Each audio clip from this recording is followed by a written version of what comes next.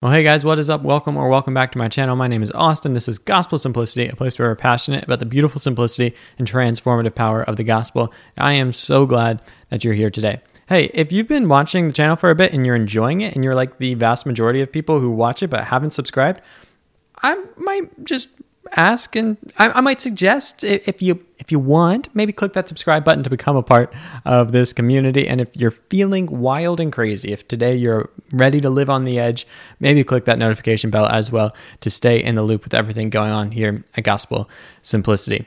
Well, guys, today's interview is with Dr. Matthew Thomas. I think you're really going to enjoy it. We talk about the old and new perspectives on Paul and what does it mean when Paul talks about works of the law and how does that work into our salvation? What is the role of works and faith?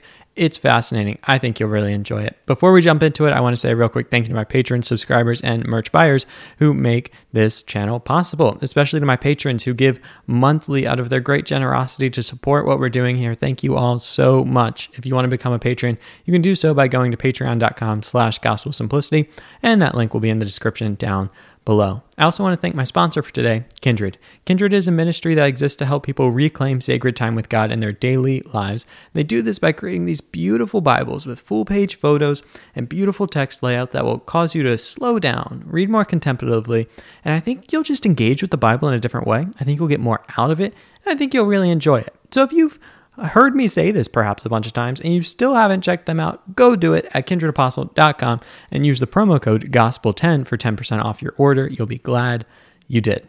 Well, with all that being said, here's the video.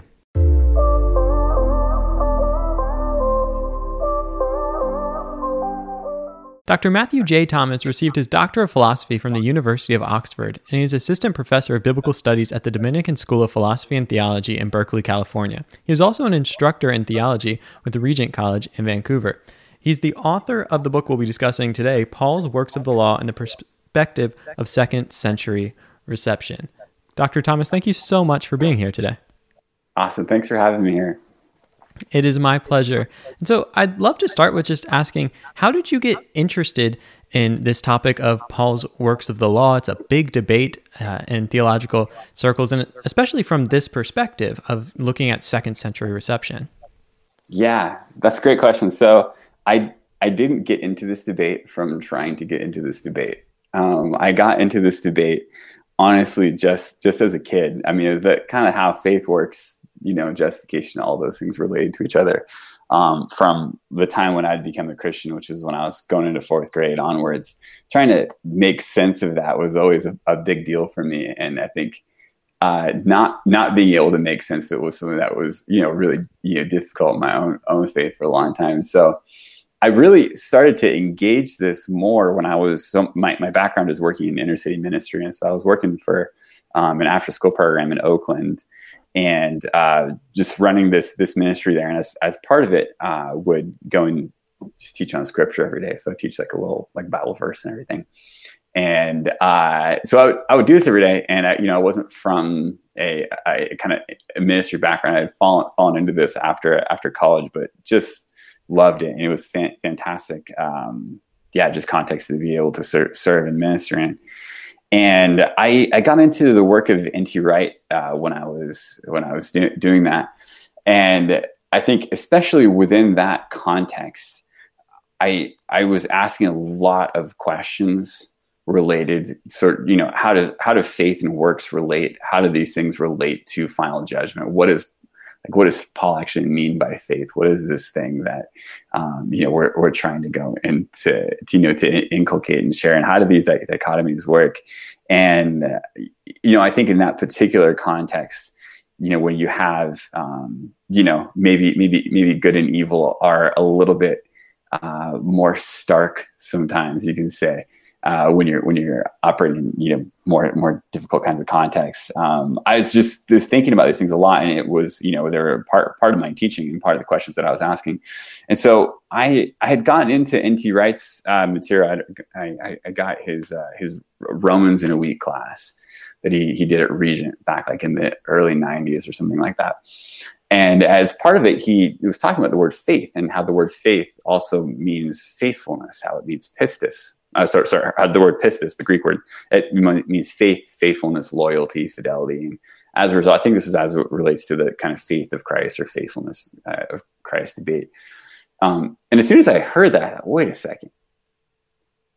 If faith actually means faithfulness as well, then this dichotomy that I have in my head of kind of like a sort of passive belief on one side versus really anything on the other side, it's really hard to see how that would make sense as being what Paul was talking about, because it's almost like you would end up with both terms on the same side. If this is, faithfulness versus good works, think how does that actually work as a dichotomy? What's going on here? And so that's actually, what really first got me asking the question, what does Paul mean by works of the law? Is that if faith means something more than just a kind of, cognitive assent or a personal, belief, if it's the actual quality of trusting God like Abraham had, what's on the other side of this dichotomy? How does this whole thing work? And so those are questions that I was just trying to answer for myself and trying to figure out. And I ended up going up to Regent College myself and studying there.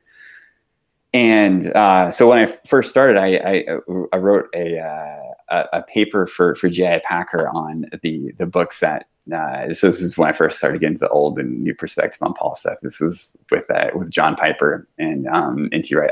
Austin, I don't know if you were around back when those were kind of big live debates and everything. I've read the books, but I'm not sure when they actually first came out. Okay, yeah, I want to say maybe Piper's was. I forget the dates. Anyway, it was like in the late 2000s, I think. So I got into these, and I writing a paper for Packer on this. This was looking at the two sides, and while I found that overall it seemed to me that Wright had arguments that made more sense of the biblical data, it still seemed like they were just talking past each other so often. And it also seemed to me that that Piper had, good points here and there where he would go and say, Wright doesn't go and try to take seriously the wisdom of the centuries in a way that, it really does justice to God's work throughout history. And he contrasts them, interestingly, with the Reformers. He said, the Reformers, they tried to go and to link up what they were doing with, what the early church fathers were doing, et cetera. And Wright, he doesn't do that. He just says, I got this new perspective. Here it is. So here's brand new. It's, kind of hot off the presses, which that's a caricature. But I still thought that had some force to it. And as I was looking in both of their kind of the writings back and forth on justification, it seemed like the central area where they were talking past each other was works of the law. It seems like when they were talking about faith and when they were talking about justification, it seemed like they were at least kind of in the same playing field. When it came to works of the law, it was just all over the place. They're just totally talking past each other. And it seemed like, as I was getting into these more, that this was, really the big hinge between the old and new perspectives. And so the following semester, I decided I'm going to, I'll write a paper on works of the law and really focus on this and see if I can kind of get to the bottom of this or figure out new angles to go look at it from. And so what started as a basic, just exegetical kind of paper, like everybody's been writing for the past few decades, it turned into a different kind of project when I was reading Calvin's commentary on Romans. And as a student of Packers, I'd read a bunch of Calvin the previous semester. So I was really used to, I don't know if you've read a whole lot of Calvin, but he's always citing the church fathers all the time. And sometimes the church fathers don't always agree with him precisely as much as he claims that they do. It kind of varies from instance to instance, but he's always making appeal to them, and they're important for as sources of theology. And so I was reading in his Romans commentary at Romans 3:20, and he says, we reckon man is justified by faith apart from works of the law. And he says there, it is a matter of doubt, even amongst the learned, what the works of the law mean. And then he goes and says, some, so Origen, Chrysostom, and Jerome, they take these by the insertion of the word law. I take this to mean, the Jewish ceremonies. And he goes on to describe this position. And as I'm reading this position, I think to myself, this sounds a lot like what N.T. Wright is saying. like not precisely when it comes to terminology, but the content of it, it seemed very close to what it was that we know as the new perspective. And then he goes after that and he says, I'm not unaware that, Augustine has a different position from my own on this. So he goes and says what Augustine's position is, which is that works of the law is any works that are done apart from God's grace, but that it doesn't incorporate those works that are empowered by God's grace, which according to Augustine, works empowered by God's grace do justify. And so he says, here's why Augustine's wrong. And then he gives his own position. It says that works of the law is really anything that is done, by human power, divine power, etc. And then moves on. And I just thought to myself, this is very strange. It was something I hadn't seen Calvin do before, where he, especially on a disputed question, where he'll say, here's the fathers that disagree with me, but doesn't go and give you the fathers that are on his side. And so I thought, wow, this is really interesting.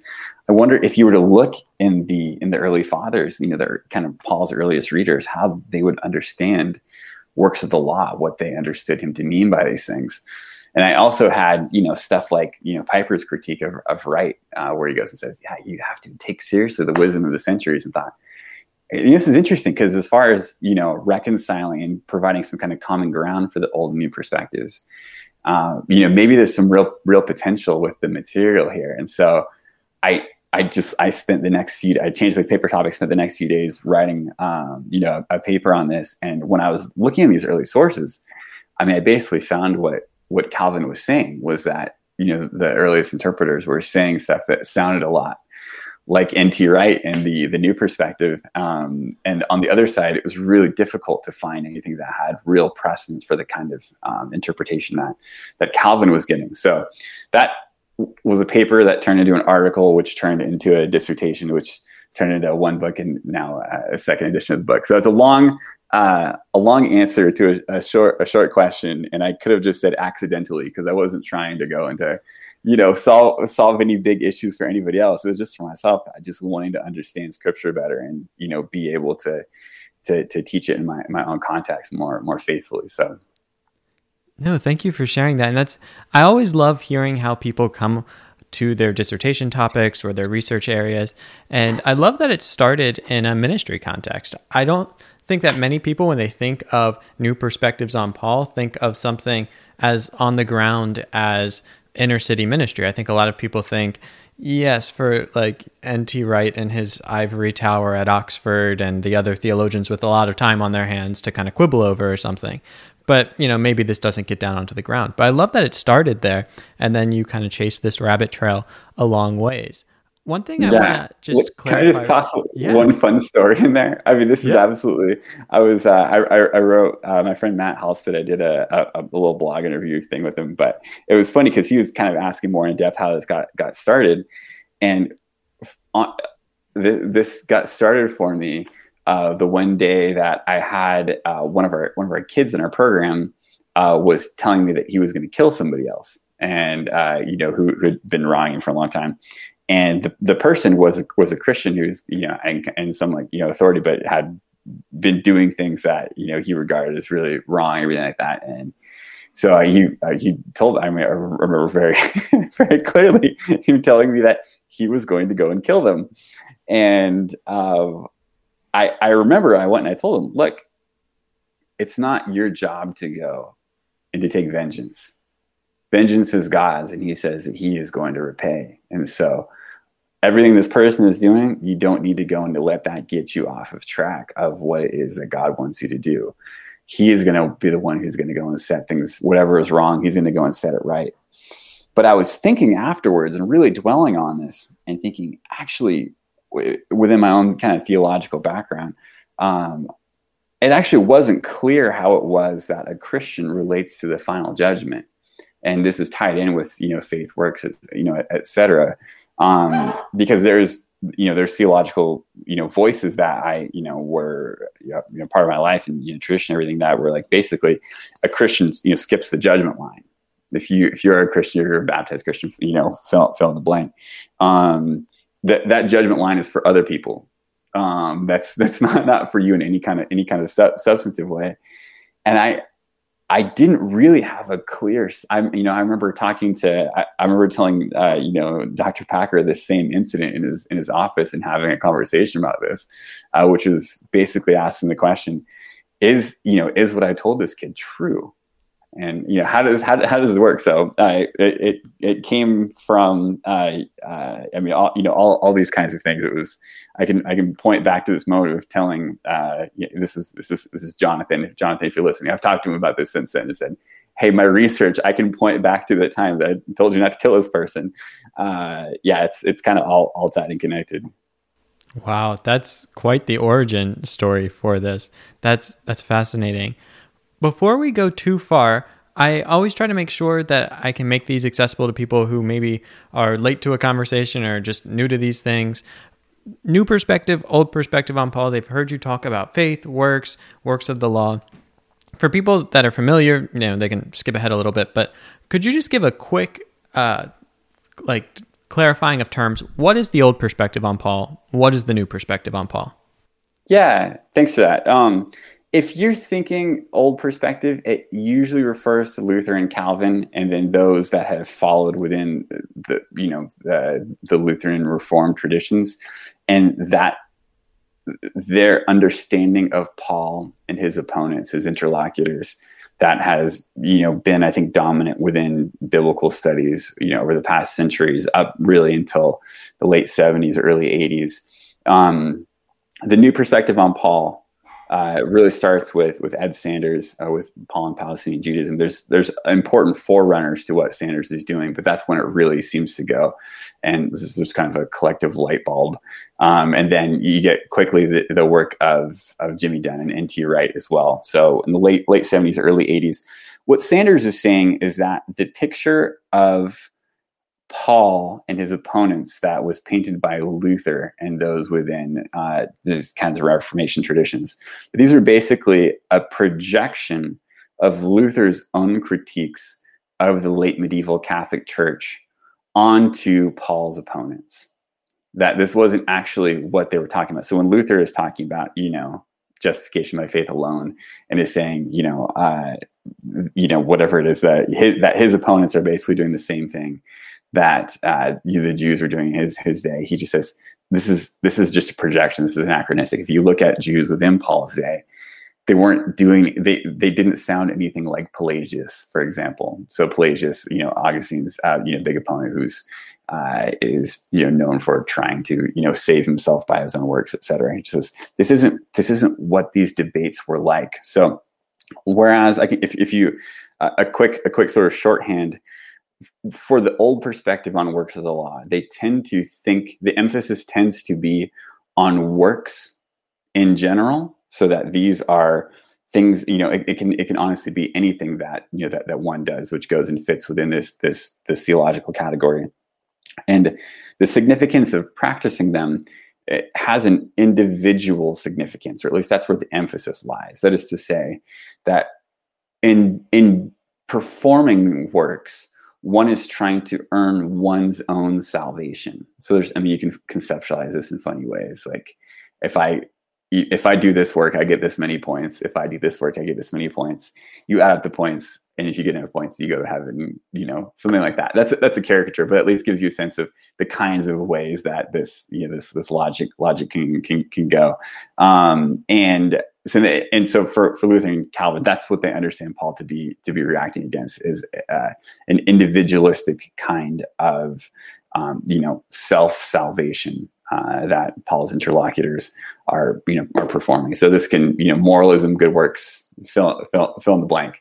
The new perspective, they understand the emphasis with works of the law to be on the law. And when they say law, they don't mean just law in general. It's specifically the Torah. So the question is, do Christians within the new covenant need to continue obeying the Torah? And when you're obeying the Torah, then that context, there's certain things that are always coming up, according to Sanders, done right. So food laws, Sabbath keeping, circumcision. And for them, the reason that Paul is reacting against this, or the significance of going and practicing these kinds of things, is not an individualistic, you're trying to work your way up to heaven. It's that when you do these things, you become part of the Jewish covenant. You become part of the Jewish nation, and you separate yourself from the Gentiles. And so it has a communal rather than an individual significance. And why does that matter? Well, the Jews are God's people, and so if you're going to be saved, you need to be part of the Jews. And so that's, from their standpoint, why it is that what it is that Paul is reacting against with what he goes and says, and going and putting faith in Christ, and distinction to that.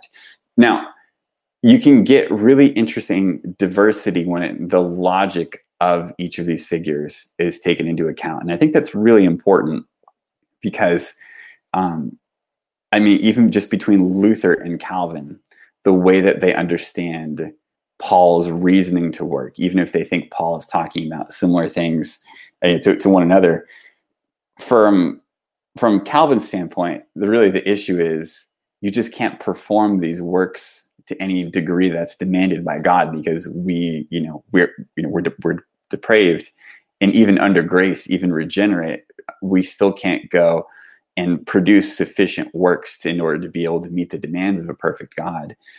Therefore, you can never go and do that. And you need basically someone else's, perfection, someone else's merit to go and count in your stead. It's really interesting because Luther's logic, it actually goes farther than Calvin's in problematizing not just the fact that one can't arrive at the destination, but that the direction itself is misguided. That you shouldn't even be trying to save yourself by works of the law. You shouldn't be trying to do all these works to earn salvation. And actually, to do so is the epitome of sin for Luther. And so he has really interesting, theologically, there's fascinating stuff that's there, which is just directions that Calvin doesn't really go. And you can see that in some of the critiques, over faith and works between Lutherans and those who are reformed, broadly speaking, historically, and just a lot of the back and forth is reflected in the way that they understand Paul's logic to work here. Even more so, there's a lot of diversity between Sanders, Dunn, and Wright when it comes to their understanding of why it is that Paul is saying what he's saying. And while when it comes to the basic question of what is Paul reacting against and what's the significance of it? So what's the meaning of works of the law? What's the significance of practicing them?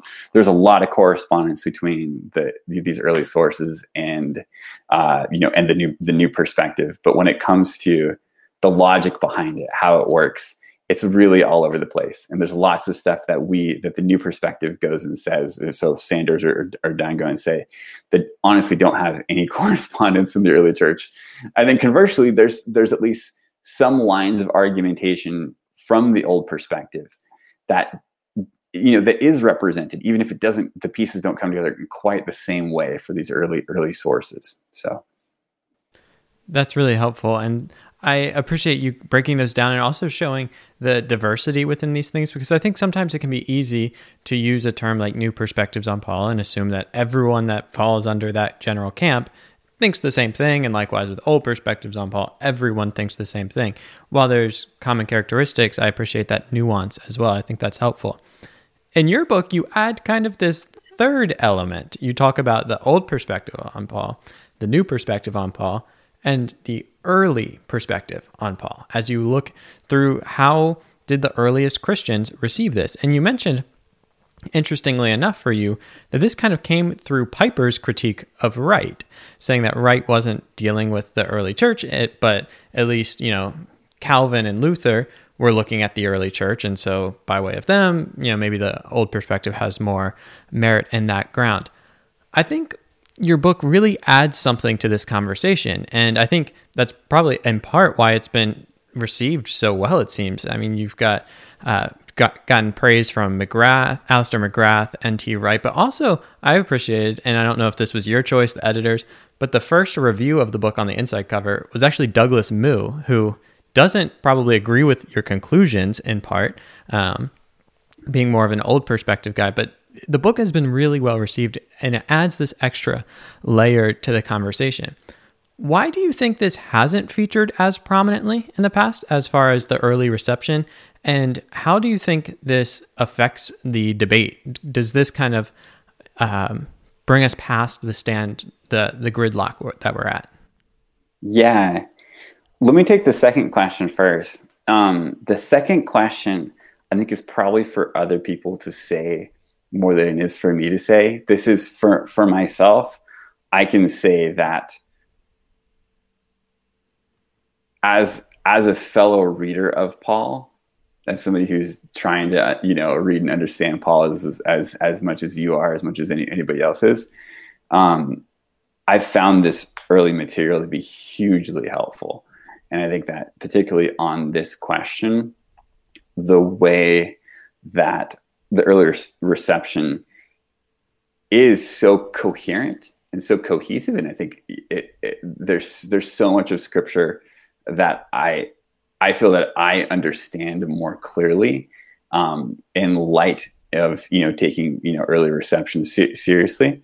From my standpoint, I think it is really helpful, and I think on the other side, I don't know if one was wanting to go and to basically argue against all of early reception in this area and say, no, everybody kind of has it wrong, and I've got it right. Here I am. This is what it happens to be. To me, that just strikes me as a difficult historical position to substantiate, because I do think there's a great line from Tom Schreiner where he talks about how the preservation of Paul's letters, by the early churches, suggests that the worldviews of those people in the early churches were related to Paul's own worldviews and the issues that they engaged.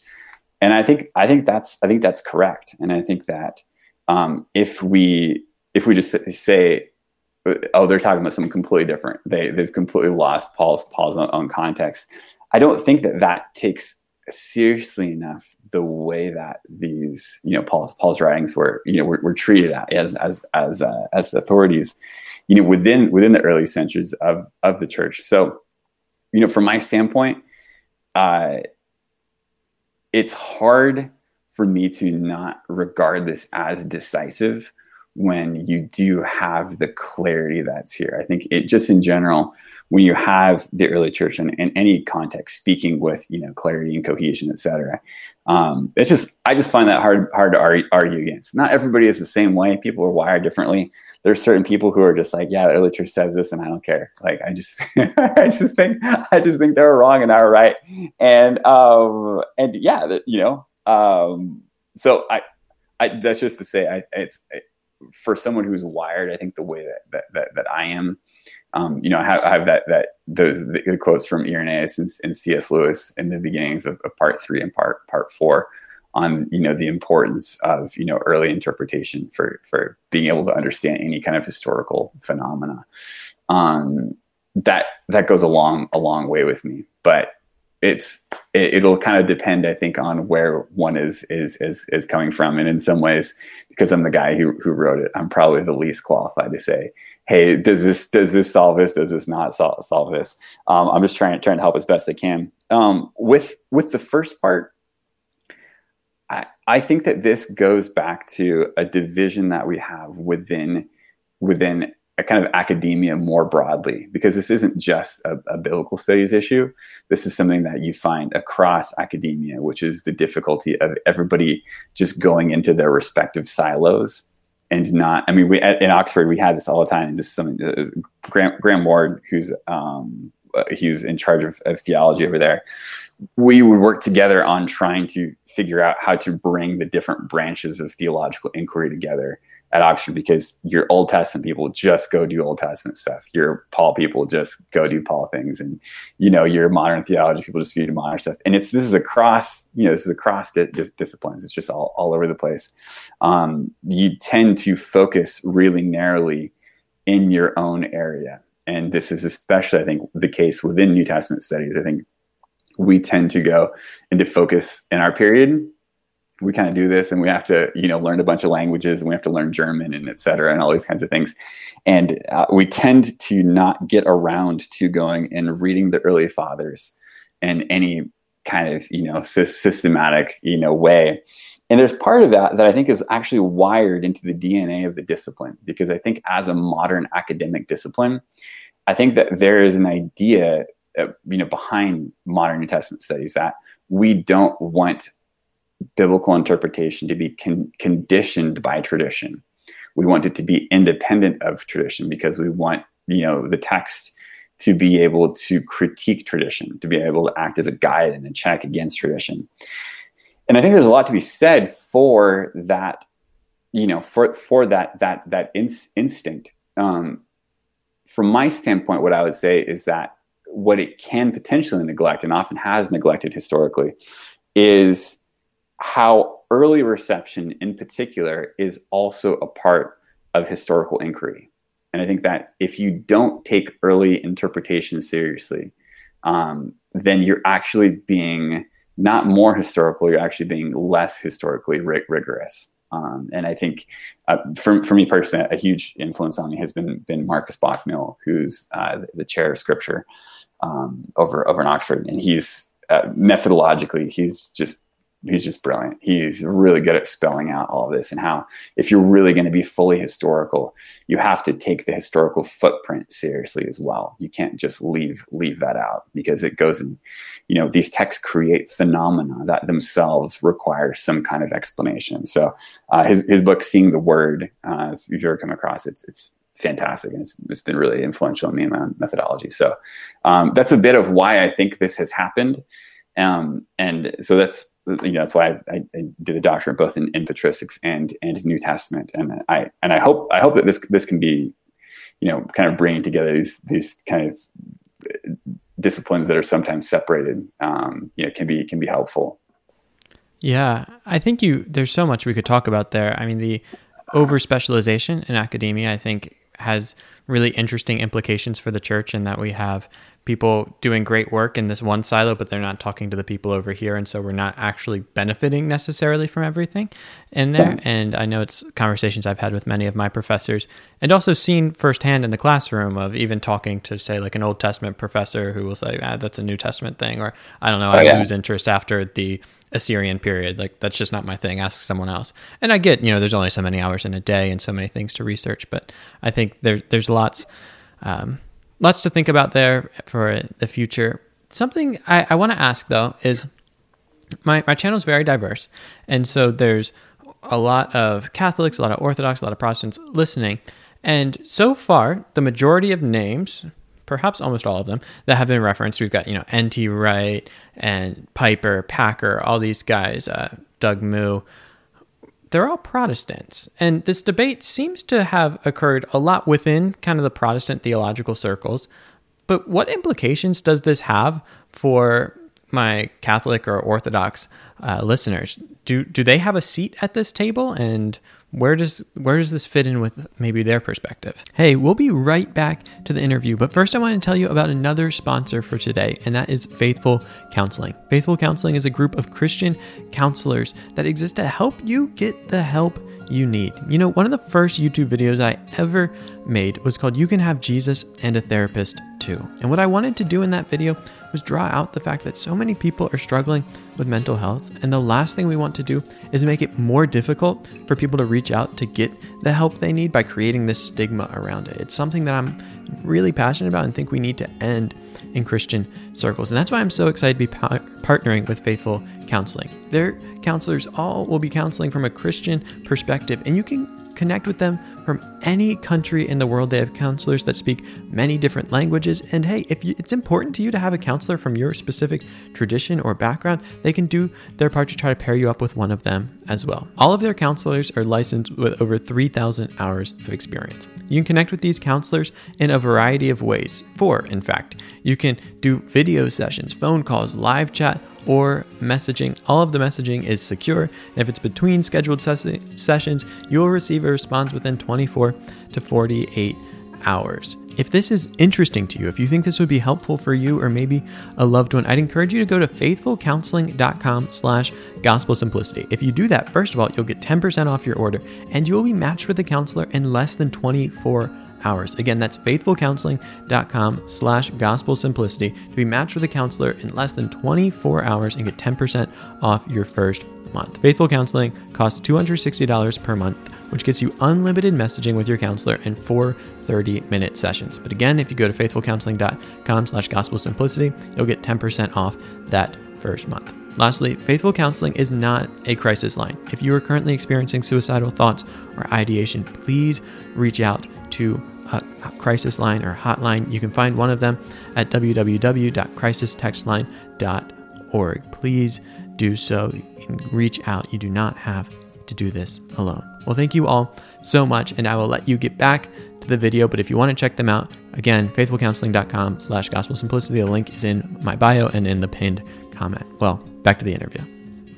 Yeah, thanks for that. It's a great question. First off, just with what you said with Doug, I really appreciate Doug's work as well. And I mean, the same thing. I'm glad you noticed that. Having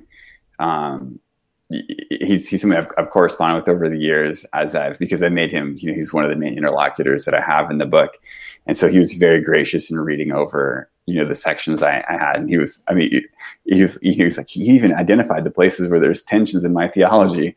And so, I mean, over the years, I've been able to just write back and forth with him. And it does mean a lot to me to have his endorsement of the project. Cause I think he's a great exegete and somebody whose thought is really worth taking seriously and somebody who I've got a lot of, insight from as well. With the question more broadly, it's interesting because biblical studies in general, and then really Pauline studies in particular, it's fundamentally a Protestant discipline. That's just where the roots are. It's a party that other people can come to as well. But I think that you're right, Austin. I think that's just academic biblical studies as far as kind of pushing the envelope, getting you kind of latest greatest developments, et cetera. It's just historically been a Protestant discipline. It's been really interesting, actually. Some of the most the people who, I guess, responded most enthusiastically to this project. I mean, well, I guess one of them is Anglicans, and Anglicans are sort of a fun kind of chameleon when it comes to broader kind of Catholic Protestant sorts of things. So they there's been a lot of great support from people like Alistair. I've had a lot. It's really interesting. I've had a lot of support this project from Orthodox readers, who this started with Father Andrew Louth, who's a great theologian who read this early on. So he read the dissertation version quite early on. It was a huge support in kind of getting it out there and spread, just really encouragement. And since then, I've had a number of Orthodox readers who have just been really enthusiastic about it. And I think in some ways, this is perhaps less about my own book in the topic, and perhaps has more to do with the methodology and how the methodology, which is more fully outlined by people like Marcus Bockmuehl, it gives a real seat at the table for tradition, not as tradition. It's not saying like, hey, here's tradition, here's this great thing, and we're going to listen to tradition instead of the Bible, but recognizing the nature of tradition as itself a part of history, and particularly early tradition as early history that needs to be accounted for in some way. They in particular have just been really enthusiastic and appreciative of that, which has been great, just because I have a little bit less experience in those contexts, and so I've been really appreciative, and I've had a great deal. I've been able to learn from them just as readers as well. I think if you're thinking kind of Protestant, Catholic, Orthodox, it's it's no secret that there's, implications ecumenically for, these kinds of things, and engaging these topics. And so, from my standpoint, I try to go and to be as sensitive to that as possible, and being, I guess you could say being descriptive but not prescriptive as far as what one has to go and do with various interpretive moves historically, everything like that. I do think, at least my hope is that when it comes to broader ecumenical dialogue between Catholics, Protestants, etc., that there is that material like this can be useful for talking about justification and understanding how it is that faith works, etc., how these things all go and relate to one another. I also think it can be really helpful for going and understanding better the differences between different kinds of Protestantism as well, because that's just one of the things that I came away from this project was really an increased appreciation for the distinctiveness of Luther and of Calvin and of the theological systems that are related to these two figures. And I think that you can see this within as it now maps onto contemporary interpretation, because I think if one is it's really interesting, Luther himself, a lot of the strongest things that I guess you could say some of those kind of polemical things that he has to say on this topic are actually not against Catholics. They're against other Protestants. So against, the Zwinglians, which is, of course, the Reformed, and, the Anabaptists as well, who he just links them together with the Papists and says their understanding of works as being necessary. They all get it wrong, and they all basically go and they kind of all of them basically end up cutting out, Christ as a result.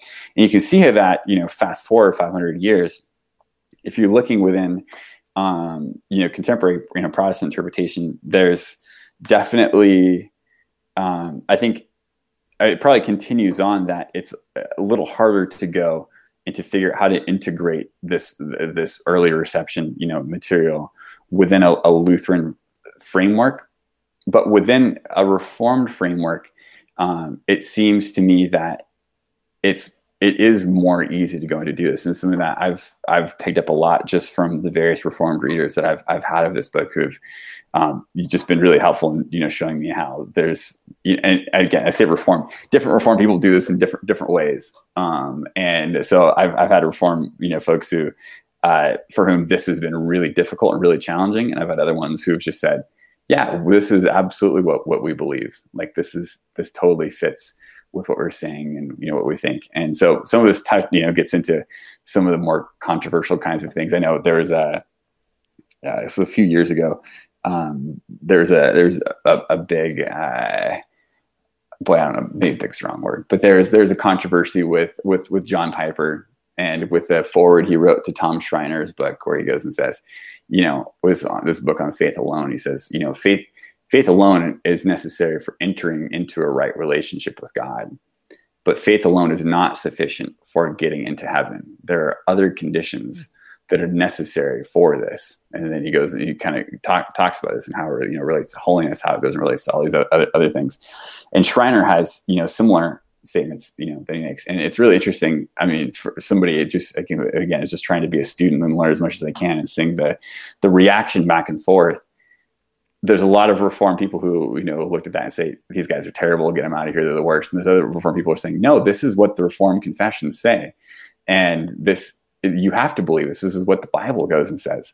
And from my standpoint, I can't, I'm not smart enough to work out who's right there in relation to the various Reformed confessions, but I can say that what people like Piper and Schreiner are saying there is actually quite compatible with the, the early reception that, that I've come across, and actually more compatible with somebody like Wright than perhaps we might be led to believe. So that's really interesting how it's kind of highlighted some of the differences within Protestantism, because just like old perspectives and new perspectives aren't completely monolithic, even more so, of course, Protestantism isn't monolithic, and you're going to have very different ways of approaching these things. And I thought that was one of the really interesting points of your book, of the differences between Luther and Calvin on this, because we like to think of, well, they both believed in sola fide and everyone must mean the same thing by sola fide.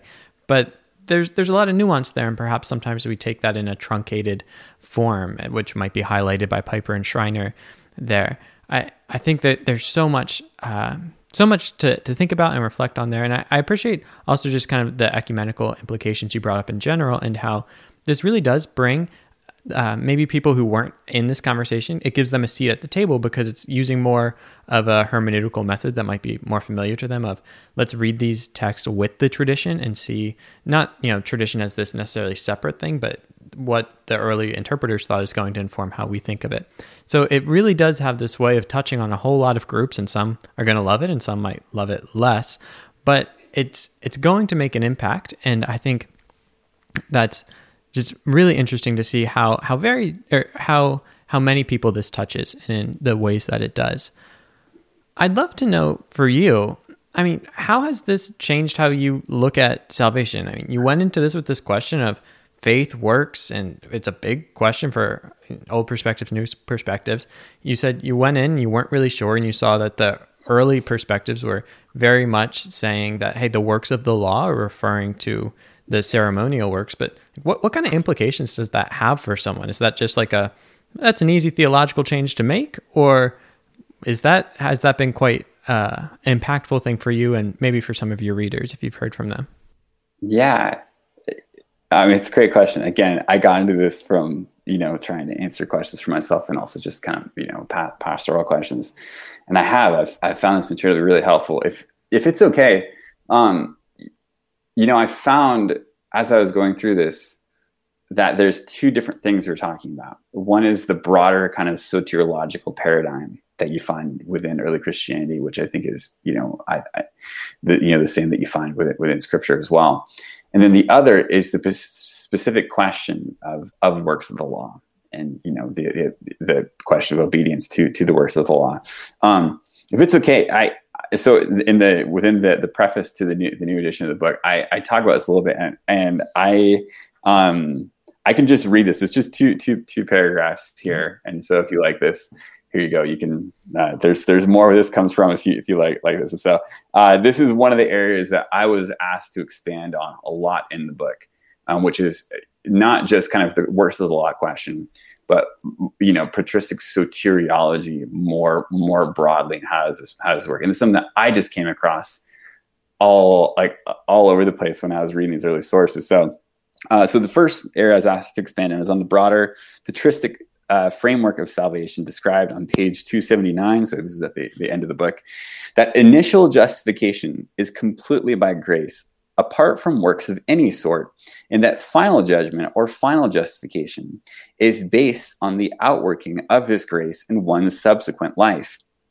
These two sides of the patristic framework can be well illustrated using Jesus' parable of the unmerciful servant as an analogy. While the servant is granted an inconceivable gift simply by his petition, without being able to give anything, this gift is meant to be transformative in the servant's life. When the servant is judged according to his deeds, which have manifestly not been transformed by the king's mercy, all that remains for the servant is severe judgment. And then I'll continue on this next paragraph. A helpful example of this framework is found in Irenaeus' Against Heresies 427. Irenaeus describes how Old Testament figures merited less punishment for their sins, since they acted apart from the Spirit's empowerment, and those in the New Covenant should not despise them for their faults, since neither they nor we are justified by ourselves, but rather by Christ's advent. On the other hand, those in the New Covenant are now held accountable at a higher level, having now been the recipients of this saving power to which the patriarchs only looked forward. Recognizing that most will be demanded of those to whom Christ has given the most, Irenaeus counsels his readers not to judge these prior figures, but rather to fear lest we be cut off, which he illustrates using Paul's image of the olive tree from Romans 11. Such a framework underlies discussion on salvation in patristic sources, in which statements of salvation by grace and judgment by works are regularly presented with great emphasis in the same sources and even in the same passages. So growing up, I was used to either get a lot of one you get a lot of other. And this is the thing that was so curious, is how you get both of these at the same time in the same sources, in the same passages. So along with examples noted here in the book, 1 Clement 30 to 35 and Polycarp 1-2, see also the striking passage in our earliest homily, which is 2 Clement 1-4. The lack of tension between these principles becomes clear when it is recognized that these sources regards God's grace as transformative, so that one is enabled to live in a way that will be judged favorably at the last day. To paraphrase a later line from Augustine that corresponds with the testimony of these early sources, God's justifying grace turns an ungodly man into a godly one. So this is Spirit in letter 45.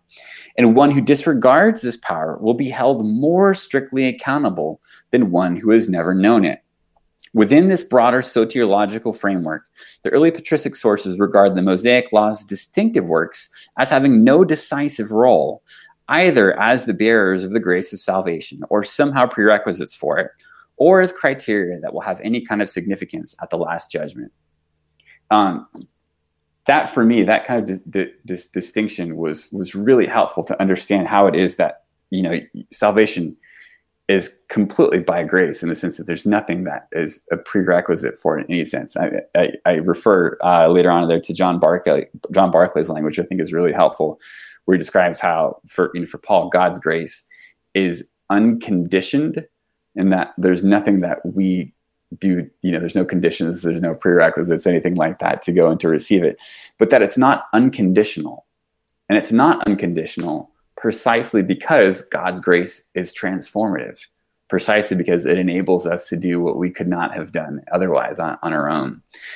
So for me, that's been really helpful. And then seeing how you still affirm that fully. And in a sense, you can almost, you absolutely can go and take some of the things that Luther goes and says, even some of his more radical things about salvation, etc. And regardless of where you come from theologically, if you apply all of that to initial justification, you can apply all of it, and I think make it all work, because there is nothing that goes and that we bring to God. There's nothing that we bring to the cross in order to merit the gift that God goes and gives us.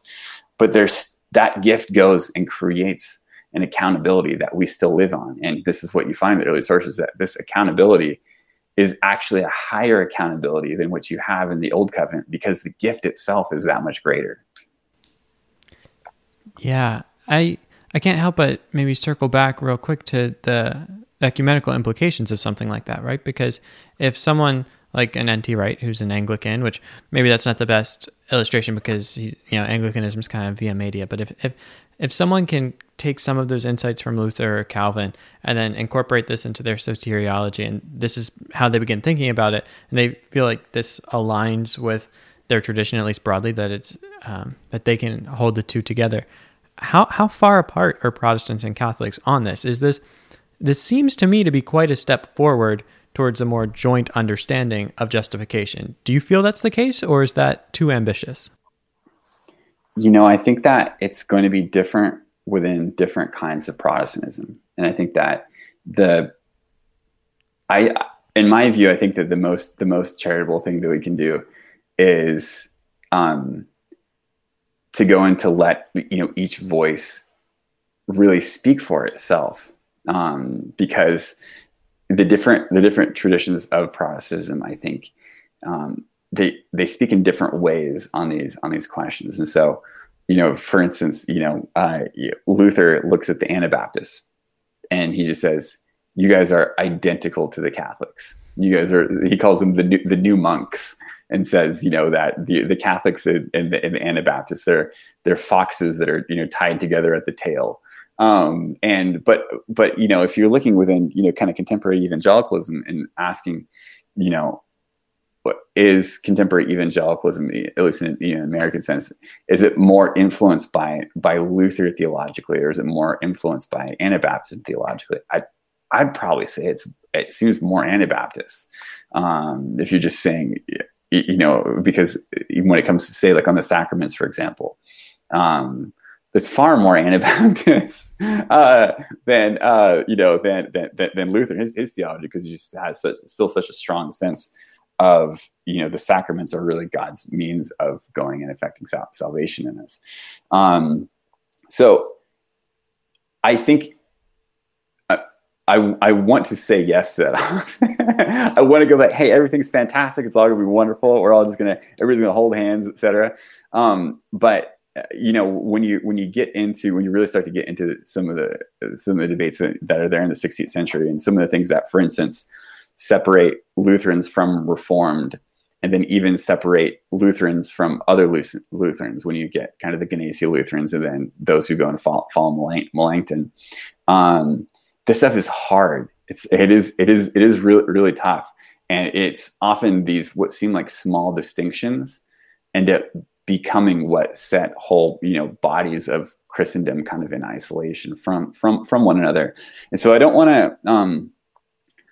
to go and understate the significance of some of these issues.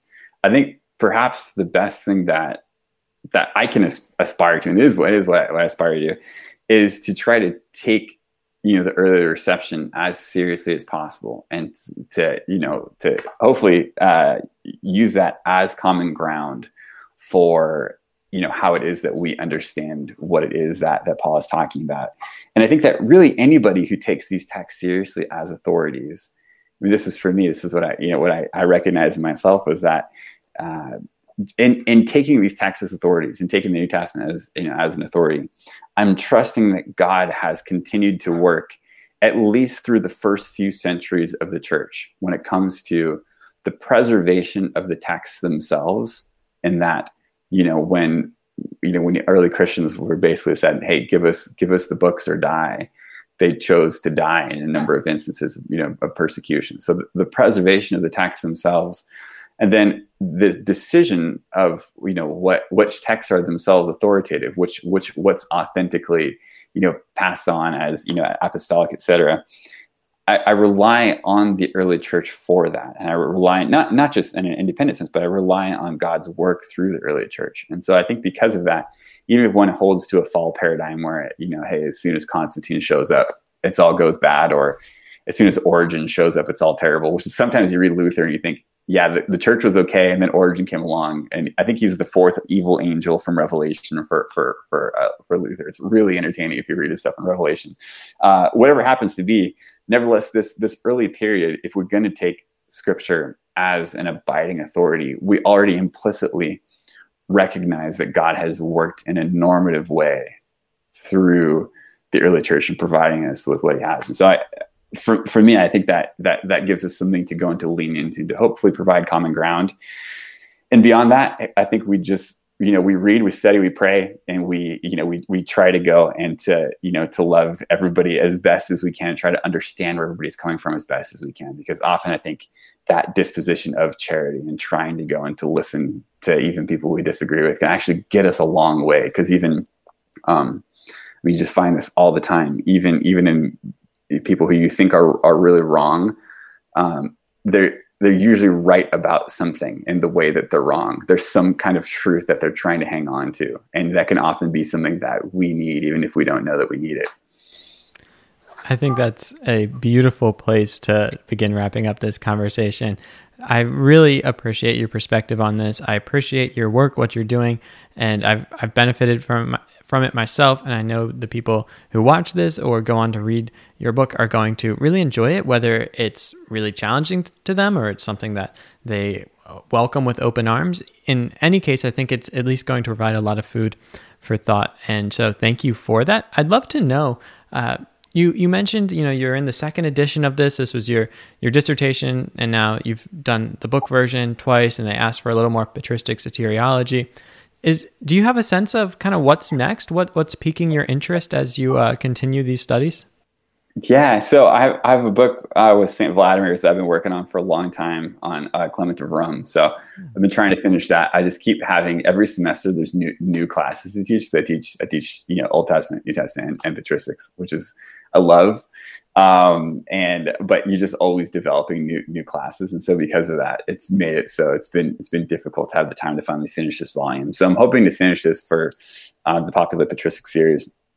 The thing that I'm hoping to do after this is actually write an entirely different book, which would be looking at early patristic soteriology. So just basically, how is it that salvation works within the early centuries of the church? How did early Christians understand, everything that's related to salvation in Christ to go and fit together?